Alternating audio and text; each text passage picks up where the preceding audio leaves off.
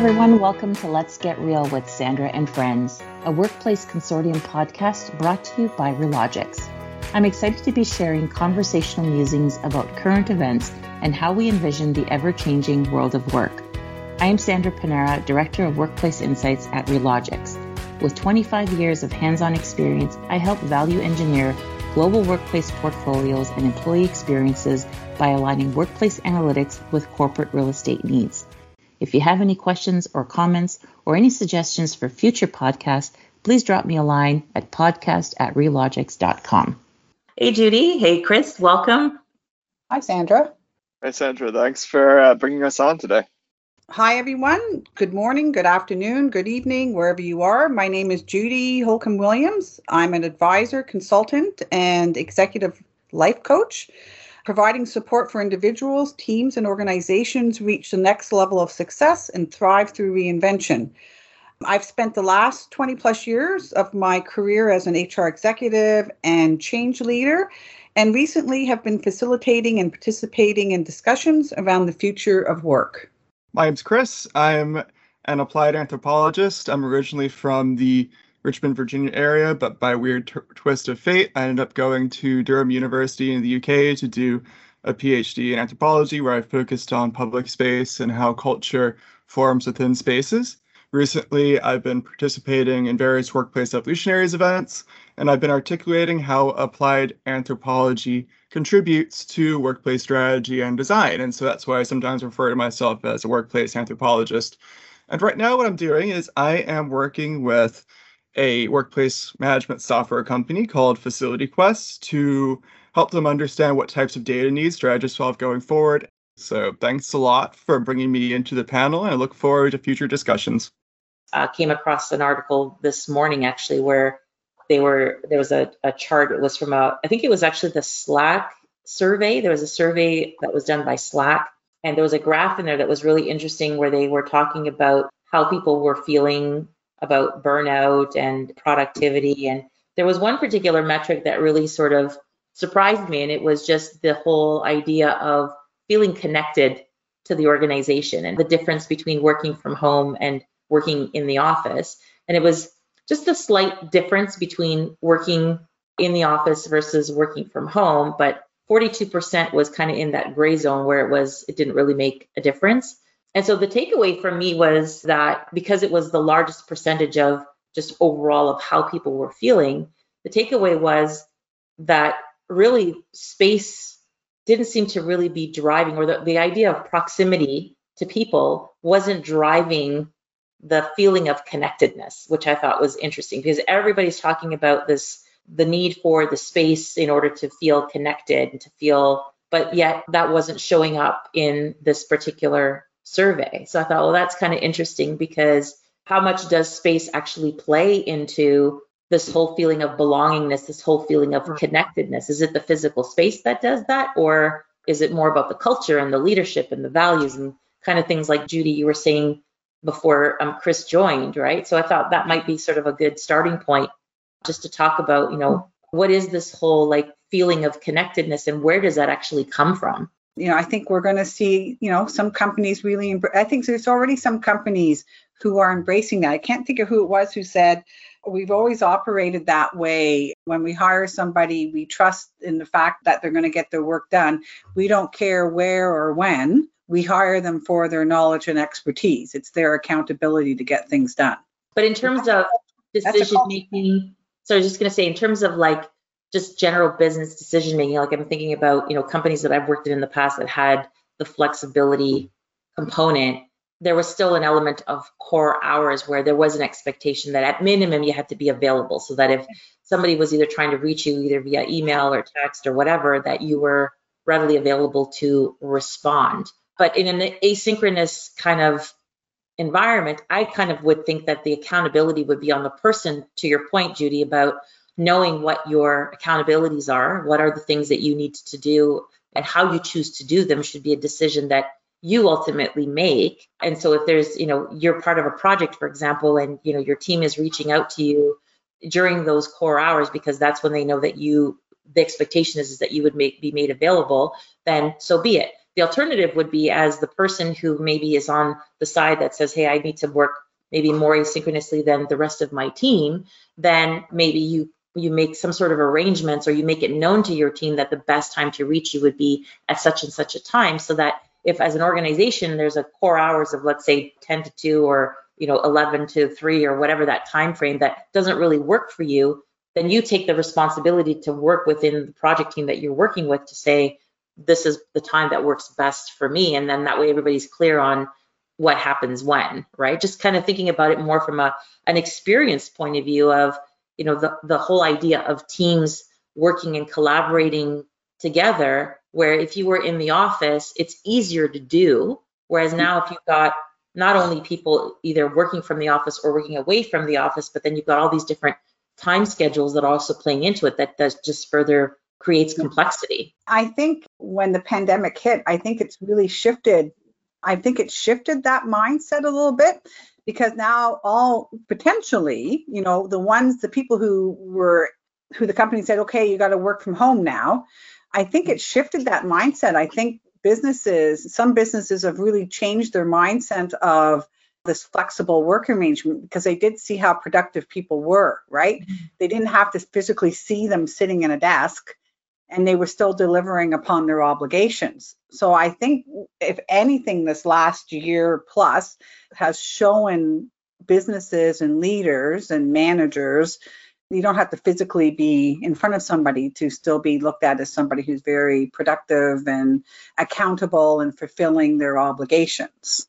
Another topic that I thought was really interesting, and this is one that I came across this morning, I think it was in that same survey that I was talking about earlier, was the whole aspect of learning. So there was a question that I was asked in a survey asking people about upskilling themselves. So during the pandemic, how many people actually learned something, like took the time to actually learn something? And I was shocked at the metric. It was like 50% of the people that were surveyed had actually upskilled themselves. My first take was probably because of the uncertainty of work, maybe sort of rethinking about your current position and not really knowing where this was going to go. It's like, okay, maybe I take advantage of the time to learn something as a sort of a plan B. But then as I thought about it, I was like, well, this is interesting, because learning and development has been huge in organizations. I mean, every company that I know of has a learning and development strategy. But it's interesting from the standpoint of the struggles that people have had in organizations with upskilling. And again, just thinking about structure versus unstructure, where here you have people working from home, generally reporting that productivity has been okay for the most part, and people finding time to upskill themselves. I find fascinating. It's interesting, because with this HR council that I sit on, a small group of us just produced this report around talent acquisition now and going forward. And one of the emerging areas that we really saw a lot of movement around was this whole concept of upskilling. Companies were supporting the upskilling because they needed employees to be more versatile to meet the needs of the business over the past year, as they had to sort of exit some individuals or lay off some individuals. They were really empowering employees to upskill so they could have more opportunity across the organization, just not this specific area, right? And then as well, in specific functions, we saw a lot of upskilling. For example, we'll talk about recruiters per se, and that recruiters now have to be much more versatile in understanding the business as a whole, as opposed to being so task focused and just hiring this job. They have to take much more into consideration. So, for example, become much more knowledgeable around diversity and inclusion, right? Mm-hmm. Understand maybe more than one functional area that they're recruiting for. So they were upskilling themselves to be more valuable to the organization and add more value and contribute at a higher level. So this was a trend that we were really seeing emerging and as a result of this past year. Interesting. So not surprised. Chris, do you have any thoughts? Regarding learning and development and upskilling, I'm reminded of some of the discussion recently on weak ties and strong ties in organizations. And weak ties are viewed as being sort of a conduit for knowledge within organizations. And there have been some papers on social networks. And so how creating cohesion within organizations, how that can allow knowledge to flow easier. And so I think in addition to upskilling in terms of individual people and for bringing more of an interdisciplinary frame, so I think you're looking outside of maybe a siloed skill set, if you will, but I think it's also about breaking down silos between teams and within departments, because I think to Judy's point, if you're going to try to contribute more value, then I think a big part of it is working with more people and being able to facilitate that knowledge flow between people of different skill sets or people within different departments. And a way to do that would be to build networks, interpersonal relationships between people as they act a bit like highways for information flow. Yeah, that's interesting because I was kind of thinking the same thing around the learning aspect and people sort of taking it upon themselves more so to upskill rather than it be a requirement of the job, because this particular article was speaking more to just sort of people taking it upon themselves more as a fallback plan, right? Is to say, okay, there may be a requirement from a job perspective where if the employer is giving me an opportunity to upskill, that's one thing. But if I say, hey, you know what, maybe I'm, going to learn a completely different skill because I'm not really sure whether my job is even going to exist in 12 to 18 months from now, it's probably in my interest to learn a new skill. Mm-hmm. And I was just shocked at how many people actually took advantage of that, given everything that was going on, mm-hmm. the stress and, trying to sort of maintain their job, their family life. And so it kind of was like, well, again, thinking about if you were in a traditional workplace environment, I don't think that 50% would have been as high from an upskilling perspective, like basically someone taking it upon themselves. And I don't know, Judy, maybe you've got some insights. I was just going to say, it's kind of interesting because, I think if the last year has shown us anywhere how quickly technology is evolving and how quickly companies are embracing that technology. So mm-hmm. we're seeing portions of jobs moving to technology, companies leveraging artificial intelligence, for example, to answer basic questions. So maybe people are catching on and sort of saying to themselves, as I'm looking at this technology coming, maybe parts of my jobs are going to become automated. So either A, I have to upskill from a technical standpoint, so I'm more relevant, or maybe I realize that in a year from now, I may not have that position. So I'm going to upskill and try to learn some new jobs so I can go to a new opportunity. So mm-hmm. I think that person's being an astute individual. And in some circumstances, maybe the company's even having conversations with that employee saying, hey, listen, as we're implementing technology, maybe a year from now, so they could be even having conversations with them. Right. I think that's a really important point. I remember for a project I'm on, I read this paper from the World Economic Forum. Report called Global Risks Report 2021. One of the risks it highlighted is digital inclusion. And as a result of the increased reliance on technology, but I think also a result of automation and how automation could end up with some people being excluded from the job market. And I think that's just an important point is that with automation, well, what are we going to do? And I think it leads to another theme of agility, which would be agility for the workforce, but also agility for the organization. So ability to respond to challenges, and so being resilient, but being resilient through agility. Yeah.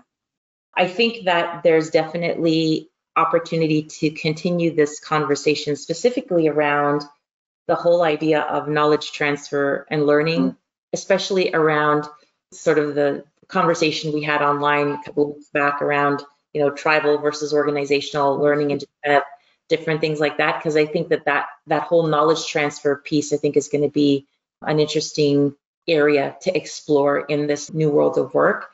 And then also to your last point, Chris, about exclusion, and kind of the risk in that regard. I'm thinking more along the lines of we're making assumptions that, everybody has access to technology. And the reality is that's not the case, right? If anything, it's really, this experience is going to highlight the fact that there's people that don't have the same level of access, and how can we potentially design a future that is much more inclusive of people in areas that are not as advanced as some other places in the world are, so that there's more of an equal opportunity from a social perspective.